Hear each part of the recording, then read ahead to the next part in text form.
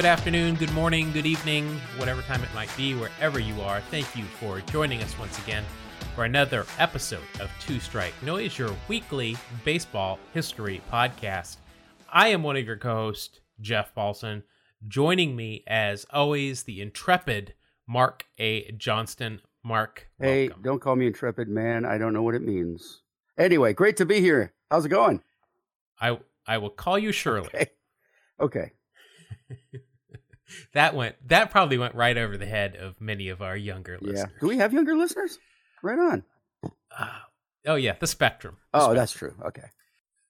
So as usual, Mark, I like to give you the option of talking about baseball history, which we have done somewhat successfully for 38 previous episodes, or we can talk about another subject, which I've just randomly come up with. And this week, we can talk about baseball history, or we can just sing Baby Shark for the next hour.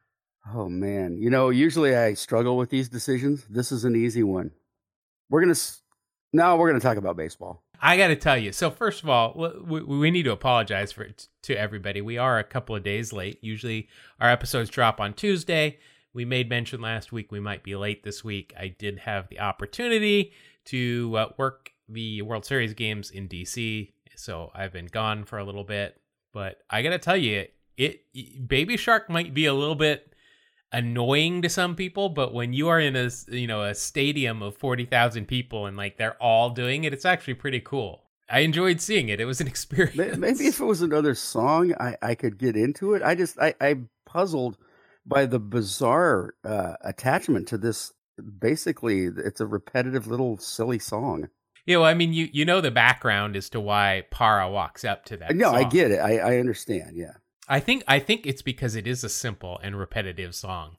That's what makes it so. And it's a kid's song, and he did it for his kids. I think that's what makes it what has made it so popular. I mean, if it was a Kanye song, I don't think people are doing it, but it's fun. It's something you don't see in other sports. Because one, there's no walk-up music in other sports. It's a very unique and individual part of the game. You don't see this kind of stuff in other sports, so I think it's pretty cool. Yeah, I mean, I'll give you that. I don't have any kids. I don't know anything about children. I hear Baby Shark and I go, please get that away from me. But and you're an Astros and fan. So yeah, I mean, let me just say, I've only seen it on television. You've been there, so you know a whole lot more about it than I do. They love it. It is everywhere. They've got everyone in the city doing it. They've got merchandise. It's a thing. It's a localized like Macarena type situation. Is it? Would you compare it to the Rally Monkey at all in popularity? Oh, I think it's more popular than that. I mean, the Rally Monkey was a thing at the Angels, but it wasn't a thing where everybody in the stadium had a Rally Monkey type, stuffed animal. Right. Only about half. Poor Marcel. That was Marcel from Friends. Was it really? You think we can get him on the show? I don't want to be a speciesist. Is that the word? Where I think every whatever those monkeys are called looks alike, but I'm fairly certain that was Marcel from Friends. Yeah. So we've got a lot to talk about today. We do want to talk about the current World Series because it's freaking entertaining, and it's stuff that is making baseball history. First, though, Mark, we do need to get into a session of Kangaroo Court, first of all, which is never... You never warned me. Don't want you to be a no-show.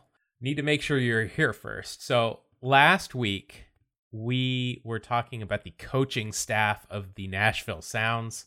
I said Greg Gagne was the bullpen coach, not Eric Gagne. That would be interesting if Greg was. It was. So... First of all, I'm going to have to fine you for not picking that up during the interview. Okay.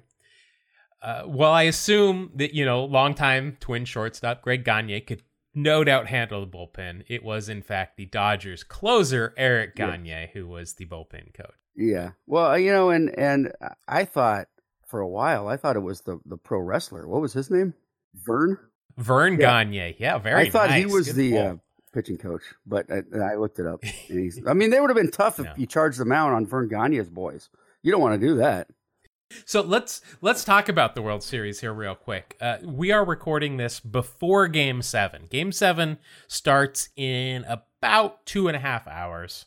We couldn't wait to talk about it. We're a little bit late, so we wanted to at least get this episode out. I'm sure we'll talk about Game 7 in our next episode. But this has been a unique series. It's like you don't want to play at home. It's bizarre. It really is. No such thing as a home field advantage. I mean, the Nationals in those 3 games in Washington looked awful. I mean, they were never really in the game. No, it looked like, to me, it was like the dominant Astros had come back. But then yesterday's game happened, Game 6. Yeah. Well, what was really interesting when I was in Washington is everybody, going in was like, oh, the Astros aren't that good. They're overrated. Of course, I mean, these are national fans saying it, but even people that I work with there at the Nats, and then the first 2 games happened, and they're like, wow, this team's really good. And I had to keep reminding myself that, you and I, especially being AL guys and AL West guys, we see the Astros all season long. Too much. Yes. We know how good they are, but just like I didn't know how good the Nationals are, because I don't often watch Nationals games. It's just, coming from 2 different worlds. So I'm just, I was imparting what I could upon, these Nats fans that, this team is good. They usually that lineup 1 to 9, when there's a DH, like any of those guys can hit a home run without even blinking. Right. And like you say, we didn't know how good the Nats were because we don't follow National League Baseball as close. We don't. I mean, Anthony Rendon is fun, awesome. Juan Soto, I mean, I knew he was good. I didn't know how good he was. Some of these guys, Victor Robles, I just heard that name. I guess he's up for a Gold Glove as a rookie. He's unbelievable out there. He takes some weird routes to balls, but he catches them. Matters. Did it go in the mitt? Then it's good. Yeah. Yeah. So I wanted to talk about Juan Soto in particular, because he's very divisive. Not divisive. What's the phrase I'm looking for? Where you either love him or you hate him. Divisive? Yes. His antics in the box. I am really, I'm a fan of, let the kids play loud, all that. I'm all for it, but I'm having a hard time with after every pitch having those antics. And yes, call me a boomer. Go ahead, get it out of your system. But I'm a Rickey Henderson fan, so I know all about antics in the box and in the field, but after every pitch, it's a little bit grating, I have to admit. What I found weird, though, was, in the NLCS against Adam Wainwright, he didn't do any of those things. And they asked him, and he said it was out of respect for Adam Wainwright. So why is he doing it against Justin Verlander and Garrett Cole and Zach Greinke? Does he not have respect for them? That's a good question. Yeah, I don't know either. I don't know what he's thinking, but I would have a lot of respect for those guys personally. Yeah, but dude, I mean, he can back it up. Oh, no question about it. Really good. Guys like that. Eventually, I mean, we'll see how it pans out, but eventually those guys kind of mellow out generally. Yeah, I think he'll definitely. I hope he doesn't mellow out too much, but no. I think he'll grow into the game a little bit more. I'm all for keeping some of the antics, maybe not after every pitch. Something that happened obviously in Game 6. There's the big call on first base, which is a ridiculous rule. That was crazy. With the running lane and runner interference. It was ridiculous. They need to change that. But I noticed, right away when Alex Bregman carried his bat to first base, he has always carried his bat a good distance up the baseline. Mm-hmm. I've noticed it. He carried it all the way to first base, tried to hand it off to the first base coach, who was like, that's what bat boys are for, I'm not getting paid that much. But, I always thought, and last time I read the rule book, I thought you were out if you carried your bat past a bag. And of course that came up. I reread every section of the rule book pertaining to this. A lot of discussion on Twitter. There is specifically nothing that says you cannot carry the bat with you, which is odd. Because I always thought, in Major League, I thought Serrano should have been called out at first because he carries the bat. He carried around the whole base. Right. But, okay, so Bregman does that. I have to admit, it kind of worked me up. I was like, that's not right. And then did you see Altuve's reaction when he did it? Yeah. Oh, Altuve was like, he's like, he knew that was probably not a good thing. He was like, yeah. Anyway. And then I saw Strasburg was watching him. He followed him around the bag. I don't think he said anything, but he was giving him the stink eye. And then Soto comes up and hits his bomb to the upper deck. And then he carried it to first too, which at that point, then I got it. I'm like, okay, that's cool that he did that. I'm done with it. I'm fine with it. But then what bugged me was after the game, Bregman apologized for it. And then I got mad again. I'm like, don't apologize. Like, own it. Like, if that's the new thing, I would rather you do a bat flip, or I like, Tim Anderson's, shoving it, throwing the bat like he's throwing it in the fireplace or something. But my gosh, own it if that's the case. Next time, if he could just like put it between his legs and ride it around like a stick horse, I'm fine with that now. I'm all for it, but just don't apologize. I don't think we're on the same page as each other on this one. I'm more of a traditional. I don't care if you want to pump your fist after a home run, bat toss is cool, wave to your dugout, stuff like that. But I'm not into the whole gamesmanship thing. I never have been. That's how I was born. That's how I was raised to play. Is you hit a home run, you pump your fist, you run the bases. I am absolutely from that same school. I enjoyed Rendon when he hit his home run after that quagmire at first base. Just put his head down, acted like he'd been there before. But I am all on board of getting kids in the game, let them play. If carrying a bat around the base is what it takes to get you excited and into the game, I'm here for it. I'm with you. It is not how I was brought up, and my initial reaction was to get angry and say that's not right, but then I had to remind myself I want people to have fun. I didn't hit it. I'm not throwing the pitch. Let them do it. I get definitely where you're coming from. A question for you though: if the pitcher plunks the guy because of it, is that wrong? Yes, it is. So the batter, because you can get injured that way. That's where I think the line has to be drawn, and that's why pitchers. Fine, go out there, pump your fist, yell at the batter, whatever. But you can't throw a baseball 90 miles per hour at somebody. That's dangerous. Well, yeah. Carrying the bat around the bag isn't dangerous unless you're going to club the first baseman on the way. Right. And as Sandy Koufax said, why would I waste 4 pitches when I can put a guy on first base with 1? Yeah, no, I mean, and this is good. It's good to have different opinions here. I understand coming from the same school that you came from, that's not the way baseball was played when we started getting into the game. But I'm trying to evolve and get on board, and I think that's the way that baseball is going to draw more fans. Is after a dunk in the NBA, the guy celebrates. After a touchdown, guys are getting to celebrate and stuff. And I don't think you can expect kids these days to do what Rendon did, which again, I really loved that he just ran and, acted like he'd been there before, but I don't think that's the way that this game grows. So no, interesting points. I got tons of respect for Rendon. I thought that was just awesome because I hope that's what I would have done, except I probably would have been a little more excited, but I thought that was just very professional how he did it. And like I said, I don't mind, the antics of Soto and so on. It kind of annoys me. I would rather not see it than see it. That's just the way. It's not a huge deal, but I just lean that direction. All right. I mean, this is the way baseball fans are. I think it's half and half. A couple of anniversaries as we watch the World Series that are very unique anniversaries. First of all, of course, it's the 100-year anniversary of the Black Sox scandal. Yes. It was 1919. The Chicago White Sox allegedly threw the series to the Cincinnati Reds. There's a lot going on behind the scenes of this scandal. A lot, and I've learned a ton recently. I'm reading an incredible book called Scandal on the South Side. And it is, by the way, it is free if you're a SABR member. Oh yeah.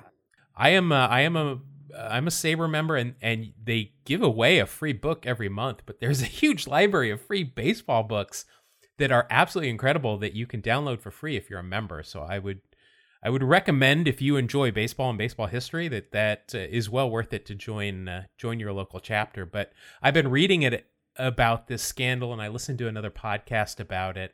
And, the clubhouse was really divided between class, between the educated and the non-educated. But then both of those sides were also on the same side against Charles Comiskey, who was this cheap owner who really did not like his players. No, this is true. At all.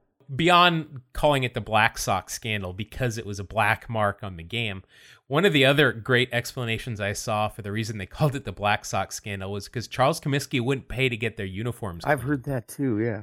So the players would go out there with dirty uniforms. Yeah, Charles Comiskey was the very well-known cheapskate, skinflint kind of. Just did not care so much about others, about the ball players and so on. He loved baseball, but he didn't respect the players, unfortunately. They were a means to the end. He wanted to win. He wanted that, that cachet. But yeah, he did not like his play. He paid them eventually okay, and it was funny after 1919 he actually paid better. But yeah, it's some really interesting. So that's a great book to check out. Scandal on the South Side. Scandal on the South Side. You know what? That sounds amazing. I read 8 Men Out, but I have not read Scandal. Yeah, 8 Men Out is very dated. Very dated. And this book has information that's just been uncovered in the last couple of years. So I would really, really recommend checking it out. Also, 50 years ago, it's the anniversary of the '69 Miracle Mets. Oh, Nolan Ryan. Where the Mets, a very young Nolan Ryan in his third year. The Mets beat the Orioles. And the Mets, had only been in the league for 7 years, had struggled to finish anywhere other than the cellar. And they an incredible season, and they beat the Orioles in 5 games. That's another great story, yeah. And who knows, maybe we will be talking about in 50 years from, well, we probably won't be because we'll be. No, I'm going to live to be 134. Yeah. That's the plan. Wow. I was not aware that you were that old. Yeah, retirement is savings has got to be through the roof for me. I know what working for a major league club really pays well when you're not the GM. That's right. Or a player. A couple of other things. So Wax Packs Heroes, big segment on our show. I threw it out there on social media and threw a link. There is a video on the interwebs of Ricky Henderson playing a version of Wax Packs Heroes. No way. With a guy from Yahoo Sports. Brought him a couple of packs of old baseball cards, and they opened them and went through some of the players that they pulled. And, Ricky being Ricky had some great things to say about those players. They opened packs and talked about the players. That sounds familiar. Novel concept. They did not put value on it, though. So, nor did they give extra points for facial hair. Oh, yeah. That's another bonus. I'll throw that link in the show notes again if you didn't see it on Twitter. Also, and again, I apologize, this BP is a little bit long, but it's been longer since we've talked, so I've got it's things. All good, man. It might be an all BP show. I found a really cool link that, again, I will put in the show notes. It is from a website, a blog called Words Above Replacement. So you can tell right there, it's a baseball reference site, not a baseball reference. That's a different site that I go to every day, but it's about baseball. This is a great guide for information on streaming any baseball league in the world. Oh, wow. So it's, it's got MLB TV, MILB TV, tells you, the price, where to go, blah, blah, blah. But it tells you about the Korean League, the Japanese League, the Australian League, any tournament like that. It's got all the information. Some of these leagues stream their games for free. Some of these smaller leagues, they just want people to see it. Really a great resource for, especially in the winter, in the off season here. There are a lot of leagues, in the Caribbean, the Australian leagues starting up soon. Huh. It's a way to watch actual live baseball. In fact, I think the Cuban League is offering the second half of their season for free. Really? That's good baseball. Yeah, I mean, there's just some really cool things. So I'll throw that in the show notes so you can hit that up and maybe help you watch some live baseball during the off season.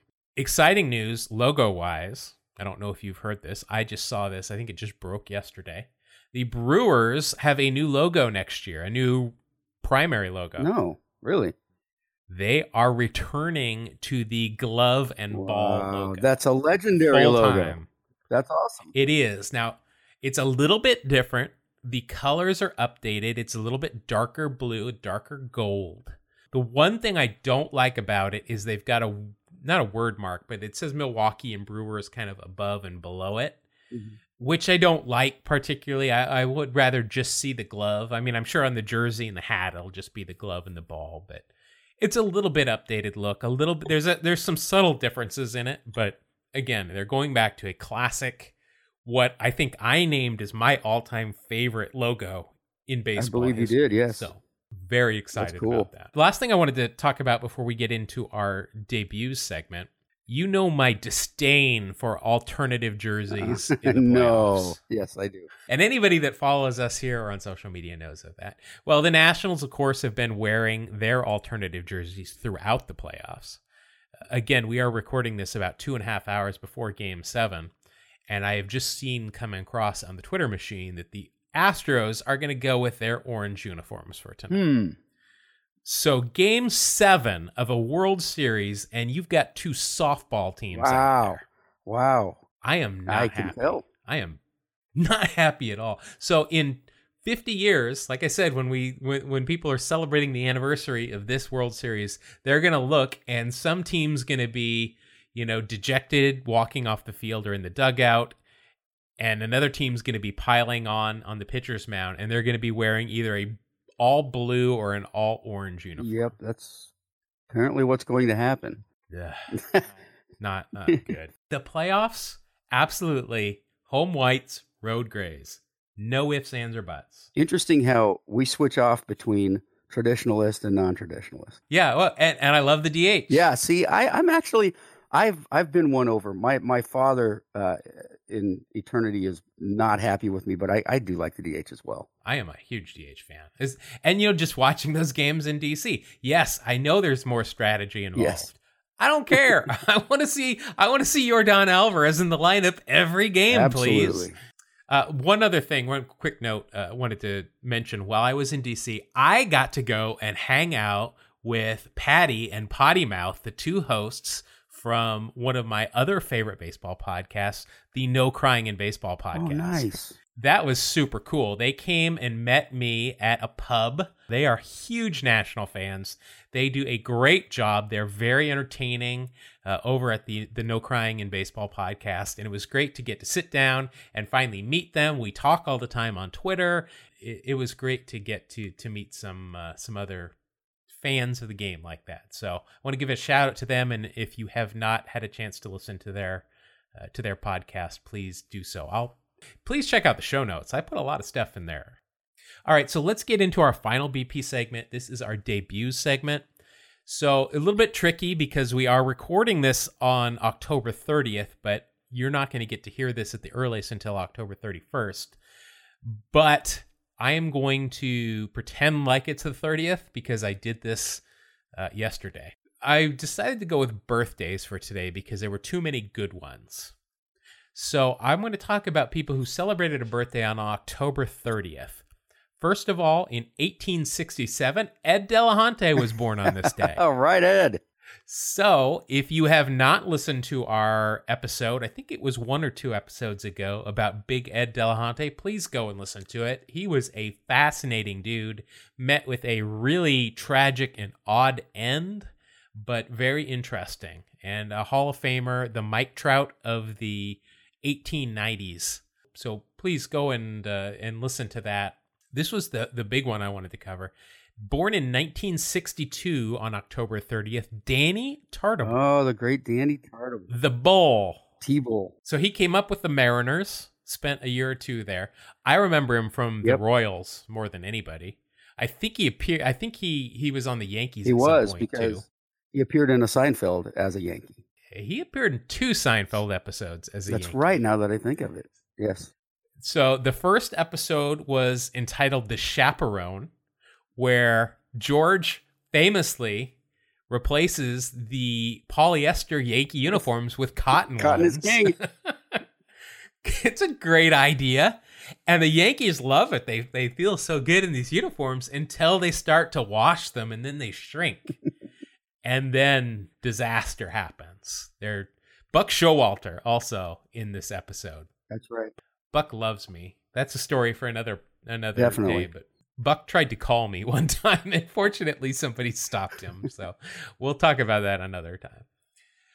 And then the second episode was entitled The Pledge Drive, Right. in which George is tasked with driving Danny Tartable to a PBS pledge drive when he thinks another driver is giving him the finger. Right. He So holds he up his takes hand, off after and he's like, him. "You can't give us the finger. We're Yankees. We're New York Yankees." Upon catching up with him, they see that the driver is actually wearing a cast on his hand. Yes. And, it looks like he's giving everybody the finger. This diversion takes too long, and Danny misses the pledge drive. Yes. It's funny because the character recognizes, is that Danny Tartable? I'd sure like to shake his hand, but I can't. But did you know, and this is what we do here, this is a deep dive into the Danny Tartable pop culture machine. He also appeared on an episode of Married with Children in 1994. Okay, I did not know that. With Brett Saberhagen, our Oh, no favorite way. white Midwest Nice.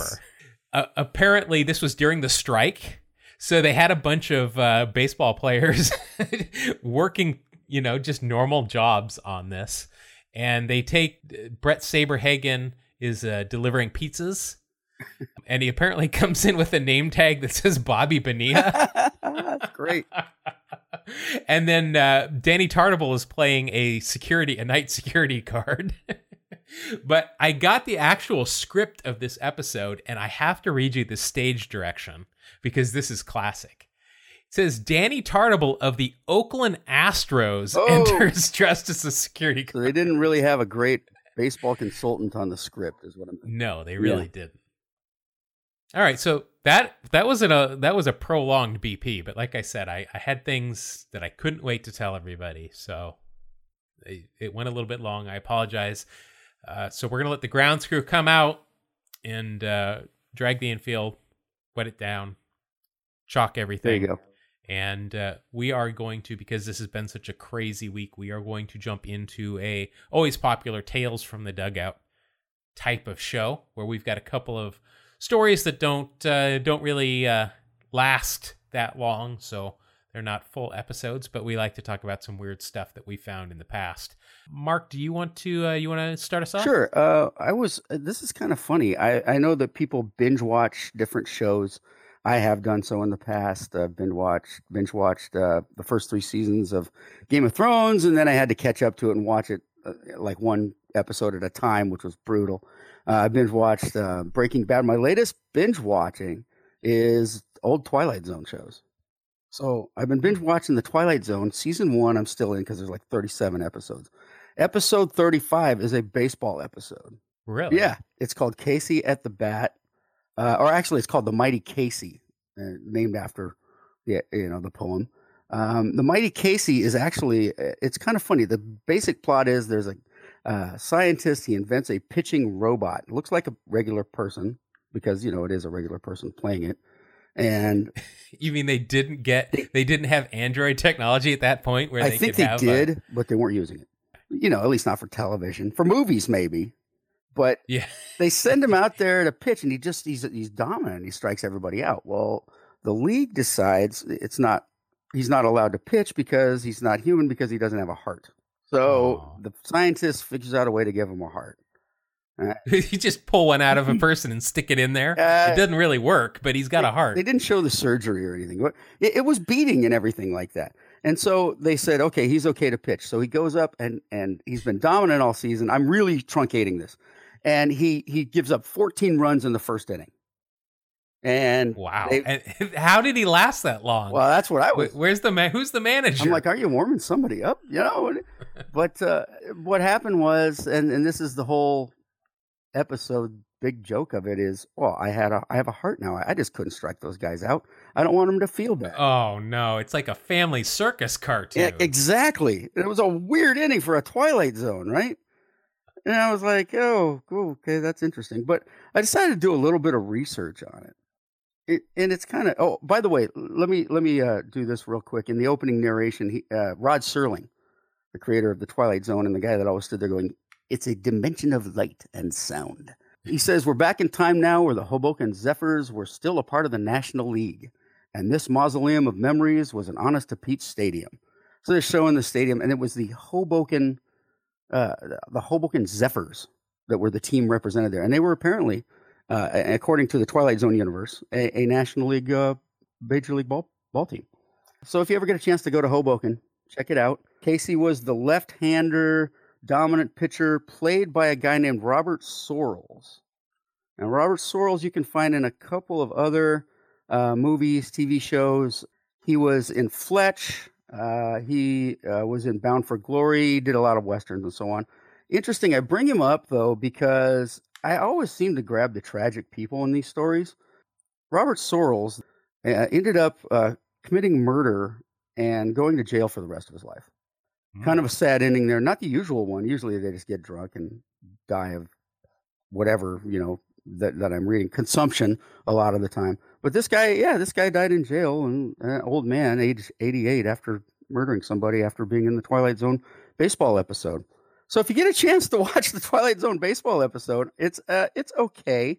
But I did a little more research and found out Rod Serling was quite a big baseball fan. So that's kind of cool. Oh, was he a Dodger fan? He was. But he grew up in a AAA or in a minor league city. I was going to say, I'm not sure of the exact years when the Twilight Zone was on, but were the Dodgers even in LA at that point? I'm not sure. I'm going to assume they were. He was actually born and raised in Binghamton, New York. They had a team called the Binghamton Triplets. And they were called the Triplets because they represented Binghamton, Johnson City, and Endicott, New York.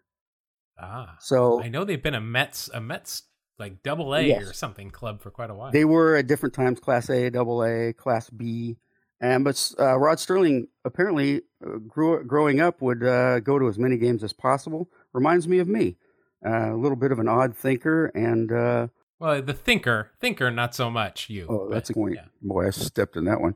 Anyway, so there were 3 episodes where he brought in baseball. Into the Twilight Zone. And in a couple of them, I read the short stories that they were based on. There was no baseball in the short stories. He just wanted to bring in baseball. I thought that was pretty cool. Oh, good for him. Yeah, Rod Serling, bonus baseball points. Fan. You betcha. One little side note I thought that was pretty amusing. In the book, My Dad, Rod Serling, his daughter Ann writes, I thought this was pretty interesting. She says, Dad always listens to the radio, mostly to baseball games. And he slaps his open palm on the steering wheel when some exciting play is announced, and it startles my mother, and she jumps and shakes her head. That sounds familiar to me. And says, my mom is not a sports fan. That's an expression my dad uses a lot. He calls people sports fan. Hello, sports fan. Good morning, sports fan. How are you doing there, sports fan? This does not amuse my mother, but it does me. I thought that was pretty funny. So anyway, I'm going to pass it back to you there, sports fan. All right. I want to talk about this is a quick one. We'll get through this, and then we'll open some baseball cards. Like I said, we had a very long batting practice today. Yeah. I want to talk about a double play combination that I'm sure you have heard of. The most famous double play combination in the history of the game. You want me to guess? But something I didn't know about. Okay. Some of the guys involved. Yeah. Take a wild name. Well, actually, beyond who you're going to name, because there's no way you don't know this. Name me another double play combination where you name all 3, the shortstop, the second baseman, and the first baseman. Well, of course, there's Trammell to Whitaker to some other guy. Yeah, to Fielder? Okay, so I jumped in. I wanted to answer the obvious question to look cool. So what? Yep. So what? Well, it's Tinker to Evers to Chance. That's right. Of the Chicago Cubs. And that Evers, by the way, is the Evers that won the Chalmers Award in 1914. So if you're a regular listener, you know what the Chalmers Award is. If you don't, you sure do. Go listen to it. We got a lot of history knowledge if you want to go back through our backlog. So some good stuff. 1905, 2 of the members of this immortal double play combination, Joe Tinker and Johnny Evers, started a feud that would cause them not to speak for the next 33 years, as I said. The transgression that caused this silence was apparently Johnny Evers took a cab from a hotel to the ballpark and left his teammates behind. Oh my gosh. Didn't want to travel with anybody else, just left on his own. So actually, later that year in September, the two even engaged in a fist fight during a game on the Oh field my God. because of this transgression. What the And then after that, they did not speak for 33 years. They continued to play together. They turned a heck of a lot more double plays. They won 2 World Series, and they didn't speak to each other, That's insane. which I guess is good because, second baseman and shortstop, they communicate. They'll put a glove up to their Yes, mouth you and open or close close. mouth. That's all we need to do. All nonverbal. Yep, Right. that's all they need. So this feud ended in 1937. They reunited in Chicago for an old timers game where there was a plaque dedication to the Frank Chance, the other part of their combination, who was also their player manager at that time, had passed away, and so they were dedicating a plaque. They saw each other in the lobby of the hotel, and they immediately went up and embraced. And bygones be bygones. Time heals all wounds, and they spoke, and I've got to assume were friendly throughout the rest of their lives at that point. Good. But I had no idea that there was such drama between the most famous double play combination. So that was an extreme transgression, taking a cab. Yeah, I know. I mean, just think about those, those Yankee teams from the 70s where there'd be 25 different cabs outside of the clubhouse after every game because nobody wanted to be near each other. Right. A lot of silence if that was the case there. But there you go. There you Something go. I did not know. Very interesting. All right, so that's going to do it for the main part of the show here. We're going to now jump into one of our most popular segments. It is time for Wax Packs Heroes. We, of course, made our debut of our video portion of Wax Packs Heroes last week. If you did not know, you can now join us on YouTube, and you can actually see the cards that we're talking about. Very exciting. A lot of people have been asking for that. Also, apparently, cool. I have watched way too much Magic, card Magic throughout my life because I noticed that while I was handling the cards, I looked like I was doing magic tricks with cards, or I was a magician's assistant, so I'm going to try to keep my hands normal this time. You have the look of a magician's assistant. Yeah, I am no hand model. I'm fully aware of that. So, another Seinfeld reference. Wasn't George a hand model at some point? He was, and he got burned by an iron, and it destroyed his hand modeling career. Maybe I should wear batting gloves during this part of the show. I don't know. Maybe we should have a Seinfeld segment. Jeez. Oh yeah, we've got plenty of Seinfeld baseball to talk about. All right, so this week we are opening packs of 1988 Donruss. Oh, sweet. More ugly Donruss cards. They're cheap though. That's why we do them. If somebody would sponsor us, if a card shop would sponsor us and send us some better wax packs, we'd be happy to open them. That's right. Just saying. Mark, I got 2 packs here, left and right. Which one do you want? I have better luck with the right. All right, so you're going to take the one on the right. I have got here my Beckett baseball card, monthly from May 1992. This is what we're using to get the prices from because they're actual prices that are worth something versus using a current one. We have a couple of rules for this game. Commons are worth nothing. Not worried about them. We instituted a couple of new rules last week, which I really liked.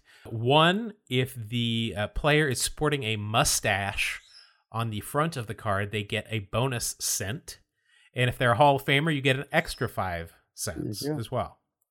So I'm going to open up my Beckett baseball card here to 1988 Donruss. Very exciting. We will open up this wax pack. Opens nicely. Nothing sticking to the back this time. Very exciting. That's good, yeah. And we've got, who's this? Stan Musial puzzle piece. Oh, yes. So we'll put that together with the rest of our stuff. Starting off with the middle infielder for the Atlanta Braves, Rafael Ramirez. Rafi, I don't remember him. I remember the name. I don't remember a whole lot about him, though. And neither does Beckett at this time. That is a common. I can't. That's a long shot away. I can't really tell if he's wearing a mustache. Why do I keep saying wearing if he's sporting a mustache or not? I think wearing a mustache is still proper English. All right. Well, we'll go with it. But he's sporting. We're gonna go with nothing on that one. Next, outfielder for the Chicago Cubs, Jerry Mumphrey. Wow. Yeah, that was a while ago. Remember him a little bit. Again, National League, not as knowledgeable. But he was on the Cubs channel, so I'm surprised I don't remember him more. Well, he was also on the Astros for a couple of years. Jeez, well, don't recall. And he was acquired for Billy Hatcher. Oh, my goodness. So, Egg Hatcher. He was traded from the Cubs to the Astros for Billy Hatcher. Huh. So they got some value out of it. I guess so. But that is a common, but he is wearing a very stylish mustache. Of course. So that's 1 cent. Next we've got, all right, here's a name that we are familiar with, Rick Aguilera. Ah, classic. Yes, Rick Aguilera pitched for a long time. Does it say on the back how long he's pitched? So this was only his third year in the league. Okay. I didn't know he came up with the Mets. When I think of Rick Aguilera, Yeah. I think mainly of the Twins. Yeah, that's all I think of. But here he is, clean shaven, wearing in spring training with the Mets, but that is a common card. All right, here's a name I'm sure you will know. A pitcher for the Seattle Mariners, clean shaven Ed Nunez. Edwin Nunez. Very nice. Yeah, reliever, I think? Or was he a starter and a reliever? It looks like innings pitched. No, he was a reliever. Okay. At least at this point, 5 Yeah. years into his I career. kind of remember that. Not extremely well, though. No, he had some up and down years. Looks like 1995 or 1985, a 3.09 ERA in 70 games Well, with 16 saves. wow, So, that's definitely serviceable. but that is a common, and like I said, no facial hair. Yeah. Here's some strong facial hair from Twins pitcher George Frazier. George? I am Floyd? unfamiliar with George Frazier. Yeah, I am too. Boy, this pack is a winner. So far, we haven't heard of anybody. No, but I mean, that is a rough look there for George Frazier. It looks like he might have been out the night before. That's a rough looking individual, but you do get 1 cent because he is wearing a mustache. Yes. Oh, here we go. One of my favorite Toronto Blue Jays of all time. We've mentioned him several times on this show. Garth Iorg. Garth Iorg and his brother, Dane. Garth and Dane. So- Boy, those are some naming conventions that I'm not used to. Yeah, now I always thought that they were Canadian. Oh, they But just... they I mean, maybe it's just because I think of them as Blue Jays, Right. but they are from California. I always think of them on the Blue Jays. But Yeah. yeah, I never really put together. I kind of thought they might be Canadian too. That's kind of funny. Wow, in 1985, he hit .313 in 131 games. Wow. And he was selected by the Blue Jays from the Yankees in the AL expansion draft in 1976. Interesting. So he's got a 5 o'clock shadow going on there, but no actual mustache. You are the And, arbiter. he is a common, and everybody can see everything now. We're on the up and up. All right, here we go with the Don Russ Kings card. Remember these? Sure. These are the artistic headshots, and then there's a little pick, another drawing of them in action. This is of Dodgers at this point pitcher Bob Welch. Oh, yeah, Bob Welch. He was a Dodger back then, wasn't he? Yeah, the late Bob Welch. Became an Oakland A later on and did Yeah, quite well. that's where I think of him, but that is a common. All right, next. Oh, here we go. We've talked about this guy a lot. A cannon, right field Jesse for the Barfield. Toronto Blue Jays. There you go. It was just his birthday the other day, too. I love it. He's an interesting follow on Twitter. Yeah. He's got a mustache. Yeah. Always had a mustache. Yep. But this card is, according to this Beckett, a common. That's disappointing. So you're rolling up the cash like I normally do. You're at 3 cents. I'm rolling is right. This is funny. Guess what shortstop from the Minnesota Twins that we've already talked about today I just pulled? Greg Gagne? You got it. Clean shaven, Greg Gagne. It's not even pronounced the same. I'm gonna double your fine for not picking that up. I just thought you pronounced it different. I thought you had one of those Oakland accents. Oh, Gregory Carpenter Gagne from he's from Minnesota and played most of his career there. I've got some Greg Gagne stories that are pretty amusing. I had the opportunity to drive him around one night, and he's a funny guy. Oh, good. We'll definitely need to listen to those. He's considered a common, though. All right. Oh, here we go. Here's a good card. I believe we had him last week as well. Outfielder for the New York Mets, Darryl Strawberry. The straw man. That would be, let's see, what was his rookie year? 85, 86? 83. 83. Okay, so we're down the line 5 years. So this card is worth 10 cents. That's a decent pull. No mustache, though. Yeah. All right, so there's your first big, it's a solo home run right there. Yay. Oh, here we go. Now that is a mustache that I can get on board with right here. John Moses, outfielder for the Mariners. Johnny Moses. Nobody knows about John Moses except the Pacific Northwest. He and his mom. And his mom. Well, probably, most likely. In Tempe, Arizona, his mom's like, yeah, I know. Yeah, Johnny Moses. Yeah, he was not a bad little ball player. A lot of years with the Mariners here. Came up in 83. Of course, this is an 88 card. Looks like he was kind of a fourth outfielder type.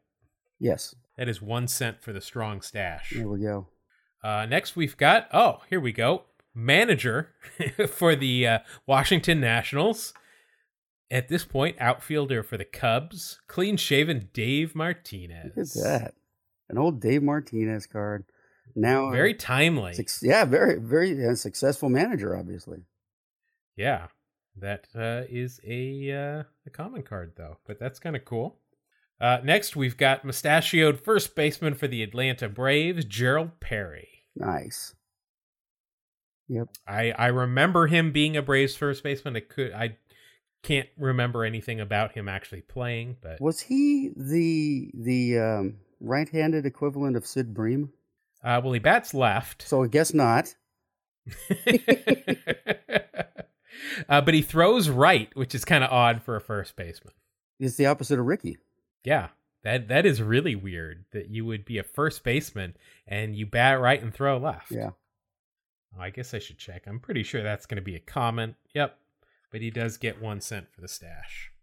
All right. Your second to last card is a mustachioed pitcher for the San Francisco Giants, Mike LaCosse. Mike Izod LaCosse. Very nice. Oh, I had not heard that one, but that works. Came up with the Astros, spent a year with the Royals, and then 2 years at the Giants at this point. A starter. And looks like he's probably bottom of the order. Bottom of the rotation. Yeah, but, probably. I don't remember a lot about him except for the nickname Izod LaCosse. He gets you 1 cent, though, with the mustache. There you go. And then your final card is probably not going to help you a whole lot. The clean-shaven John Cangelosi. Pittsburgh Pirates. Wow. If I'd have gotten that pack back in 88, I'd have been really angry. I remember this pack. The blue borders with the kind of red bars. Oh, yeah. I remember these cards very well. I had a lot of these cards. Me too. Back in 1988. In 88, man, you wanted that Greg Jeffries. He was I had plenty of star. them. Yeah. I have plenty of them. Yeah, I stocked up on Greg Jeffries rookie cards and have bought several houses. Yeah. With those panned out. He actually ended up being a darn good ball player. Greg, yeah. He had a very long career. Yeah. So looking at your pack here, I would say Darryl Strawberry is clearly your best card. Yeah. Jesse Barfield was there as well. I can't find your Strawberry card. They're great right fielders. So there you go. So your total though is 16 cents. And John Moses, 3 great right fielders. So 16 cents. Oh man. Not your strongest pack. Can he hold on to the lead? All right, so we're going to open up my pack now. Pack, Greg Jeffries rookie. Another piece of the puzzle. And, we're starting out strong. Right fielder For the Cincinnati Reds, this is not him kicking a ball to the infield, but it is Paul O'Neill, now a Yankees broadcaster. That's right. Paul O'Neill, known for having never taken a called strike that was accurate, because he argued every single one. Yeah, he did. He was a bad temper too, didn't he? He did. He just had a scowl about him. I don't know. He had a good arm, had a rocket arm, and hit for a lot of power. Yeah, he was a good ball player. He just always had this permanent frown on his face. That is worth 4 cents. Lucky. So I will take that. Now here is a gentleman that I can't stand personally. He is a Hall of Famer though, and he is wearing a mustache.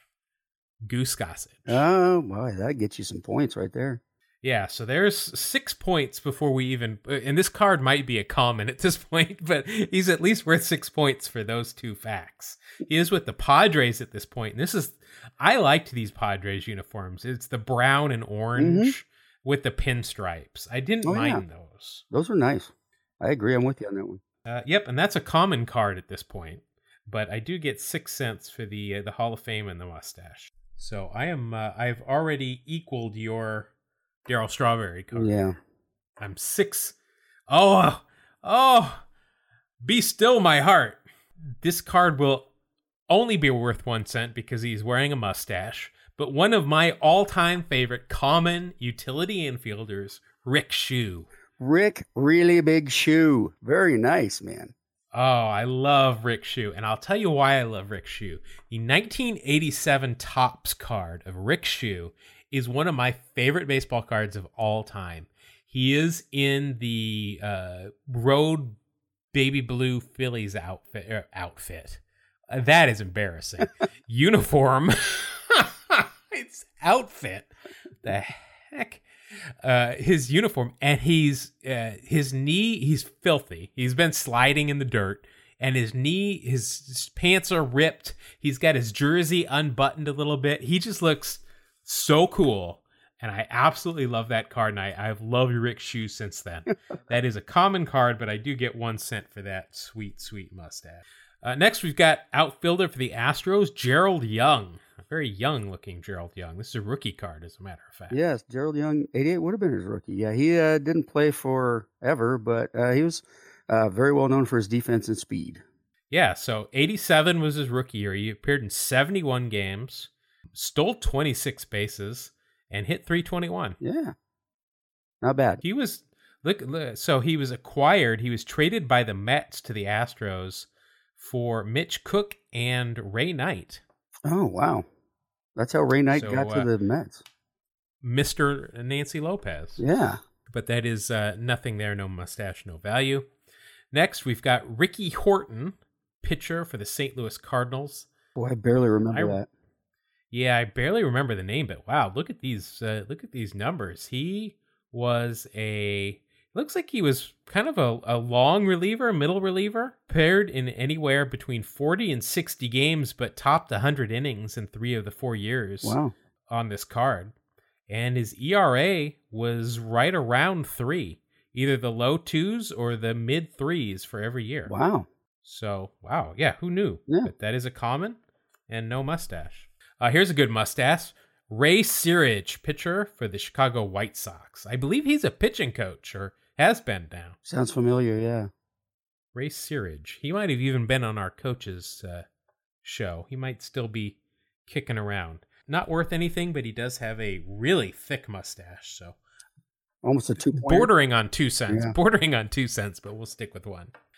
Next, we've got Johnny Ray, infielder for the California, at that time, Angels. He is sporting a mustache. I'm going to guess that's probably going to be the only value. Yeah. I remember Johnny Cornelius Ray. Nice. And he was with the Pirates for a long time, as I can see here. Led the league in doubles with 38 2 years in a row. Wow. I wouldn't have guessed that. Wow. So far in his career here, double-wise, 38, 38, 33, 33, 30. It's a downward trend, but yeah. it's a trend nonetheless. Trend nonetheless. Yeah. All right. So there's 1 cent for the mustache. Next, we've got Greg Harris, pitcher for the Rangers, wearing a mustache. some good numbers here in his first couple of years, but I'm going to guess that's not worth much. Probably not. Boy, both of our packs have all been right around the same, in the 420s in terms of the number of the card. Huh. They're all right in one area of the Beckett, but that is 1 cent. So I am right now. It is 16-14, and I've got about 5 cards left. I'm in trouble. No mustaches. No mustaches. And I've just put you away here. Oh, man. Rated rookie. No, it's not Sam Horn. Oh. Which the Sam Horn rookie is only worth 5 cents. Mr. Mark Grace. Oh, that's a good card. That is. So that is worth 60 cents. Oh, man. This is a blowout. Yeah. Again, another blowout. No mustache. But, wow, that's a good card. He was really great for the Cubs, obviously, Yeah. and then finished out with the Astros, with the Diamondbacks. Went on to be their color guy on TV. Had some problems off the field. I believe he is now hosting their kind of their pre and post game show. I think he's back on TV in Phoenix, but that's a good card. Absolutely. Left-handed. Never wore batting powers. gloves. That's right. Yeah, never wore batting gloves. Yeah. That's awesome. Nice. Good for you. Good for you, Mark Grace. Next, I remember this guy, Randy St. Clair. Sure. Just because of his last name. Yeah. Pitcher for the Expos. No mustache. No value according to Beckett's. Mm-hmm. Here we go. Okay, now I've got some stuff on this guy. Outfielder for the Oakland Athletics, Luis Bologna. Oh, I knew Luis when he was with Tacoma back when I was young. Yeah, I guess we probably don't want to talk too much about Luis Bologna. No. Other than being a baseball player. He's a ball player, and he used a really huge glove and didn't have the best arm. Oh, yeah.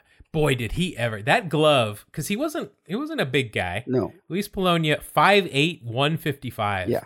But yeah, I remember that glove when he had it on his hand and kind of when it was by his side, just hanging down, it was below his knees. Like, it was like, looked like a highlight, whatever they call those that you throw the highlight ball with. Yeah. Just huge. I always wondered if that was a legal glove.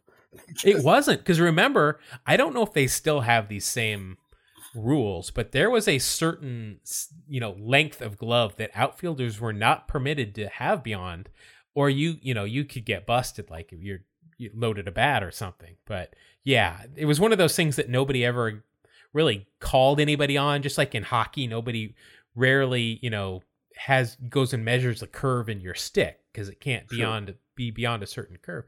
Nobody actually ever really called anybody on that, but it was huge. I remember that. Yep. That is worth 10 cents too. Wow. Oh, wow. But yeah, he had some interesting off the issues. field. You can Google it if you really Family want. show. We're not going to get into it. Oh boy, you've just given me some great packs lately. Whether or not this card is worth anything, he is mustachioed, and he is Steve Balboni of the Kansas City Royals. Steve Balboni. Close your eyes and swing as hard as you can. Boy, he looks like he could be a great wrestler, professional wrestler. He did have that look, didn't he? He's a big, burly guy. Look at it. He's got a burly chest. He's got some big arms, big mustache, kind of a goofy face, but a big mustache. Dude just hit bombs. Big swing. Yeah. That is a common, though, but I do get 1 cent for the mustache. That's a good card. I like that card more than the Mark Grace card because it's Steve Alboni. All right, next we've got Matt Young, pitcher for the Dodgers. Came up with the Mariners, spent his first couple of years with the Mariners. Yeah, I remember Matt Young a little bit. Starter, not that good. Not that good. That's why I only remember him a little bit. No mustache, no value. Here we go. Ron Kittle. Mon Pa Kittle. Boy, that is an odd picture. He is wearing no mustache, first of all, but he's got some of those 80s glasses that players would wear, when they had to actually wear glasses. Yeah. The wire frames. It looks a lot thinner. I for some reason, I think of him as being a little bit thicker than that. But from Gary, Indiana. I will not break into the Music Man and sing Gary, Indiana for you. Thank you. But just know that I am humming it. Okay. He was traded from the White Sox in '86 with Wayne Tollison and Joel Skinner to the Yankees for Ron Hassey and Carlos Martinez. I know all of those names. Yeah, me those too. all bring back some memories. But he is not worth anything, and he is not wearing a mustache. And then my final card is John Marzano, catcher for the Red Sox. It's a rookie card. Oh, a Marzano rookie. Yeah.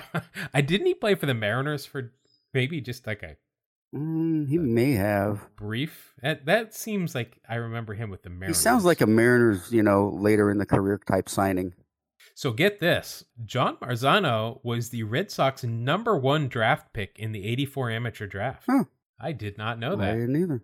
Beckett finds no value in him, however, and he is not wearing a mustache. So no value there. But the damage was done by Mark Grace in particular. And then Rick Shue, I'm going to put right up there. Goose Gossage and Paul O'Neill all did some damage too. And then who else was it? It was Polonia was worth a couple of cents too. But that was a pretty good pack. That was a butt kick though. I mean, I didn't even show up. Yeah, so let's see. I got to do math again, which is never a strong suit. Thinking mathematics. Let's see. So that's 85 cents. So the final score is Mark 16, Jeff 85 cents. Man. Congratulations all around. Hearty handshakes. Man, if Darryl Strawberry had grown a mustache, I'd have 17 cents. Dang it. Yeah, he usually had a mustache, but definitely did not in this card that I can't find. Can I protest this? Oh, never mind. It's fine. Well, you can, but it's a judgment call. And as we learned in Game 6, well, I think we already knew that you can't protest a judgment call. But there is definitely no mustache there. But you can, again, catch all this on YouTube. Well, we'll put this up in a couple of days. It takes me a little bit longer to edit this than it does the show. But you can see all of these wonderful cards that we're talking about and just revel in their 80s glory. All right, so that's going to do it for Wax Packs Heroes. Another victory for the good side of the show. The evil takes another hit. That's me. I don't mind being the evil twin. So the score now stands at Jeff 7 and Mark 6. Yes. So I think I've won the last 3 in a row now. I'm on a bit of a hot streak. That must be why I've been suffering from depression so much. I don't want to make any judgments, but I'd like to remind everybody that you can find us on the internet. If just listening to us isn't enough, we are on social media, both on Twitter and Instagram at Two Strike Noise. That is TWO Strike Noise. We are also now on YouTube. Just search for Two Strike Noise or Wax Packs Heroes. Also throw a link to our YouTube channel in the show notes as well. As we mentioned last week, we're kind of a big deal on Twitter. We were just followed by somebody that we've mentioned here several times. Former Mariner great Bucky Jacobson is now following us on Twitter. Gotta love Bucky. Bucky's hosting a morning show at KJR now in Seattle. Nice. I didn't know that. Nice. So you can hear more Bucky. Mark, this was a lot of fun. What do you say we turn it around? Because since we're a couple of days late this week, we're going to have to turn it around for our usual Tuesday release. But you want to do this again? Yeah, I've actually got some more stuff I'd like to discuss. So let's do it again. All right. Let's do it again. Right now, let's welcome to... No, man. We'll take a little bit of a break. Yeah. A little bit of a break. Short break. I'd like to thank you for joining us, and we will see you again on another episode of Two Strike Noise. Thank you. God bless you. Have a great day.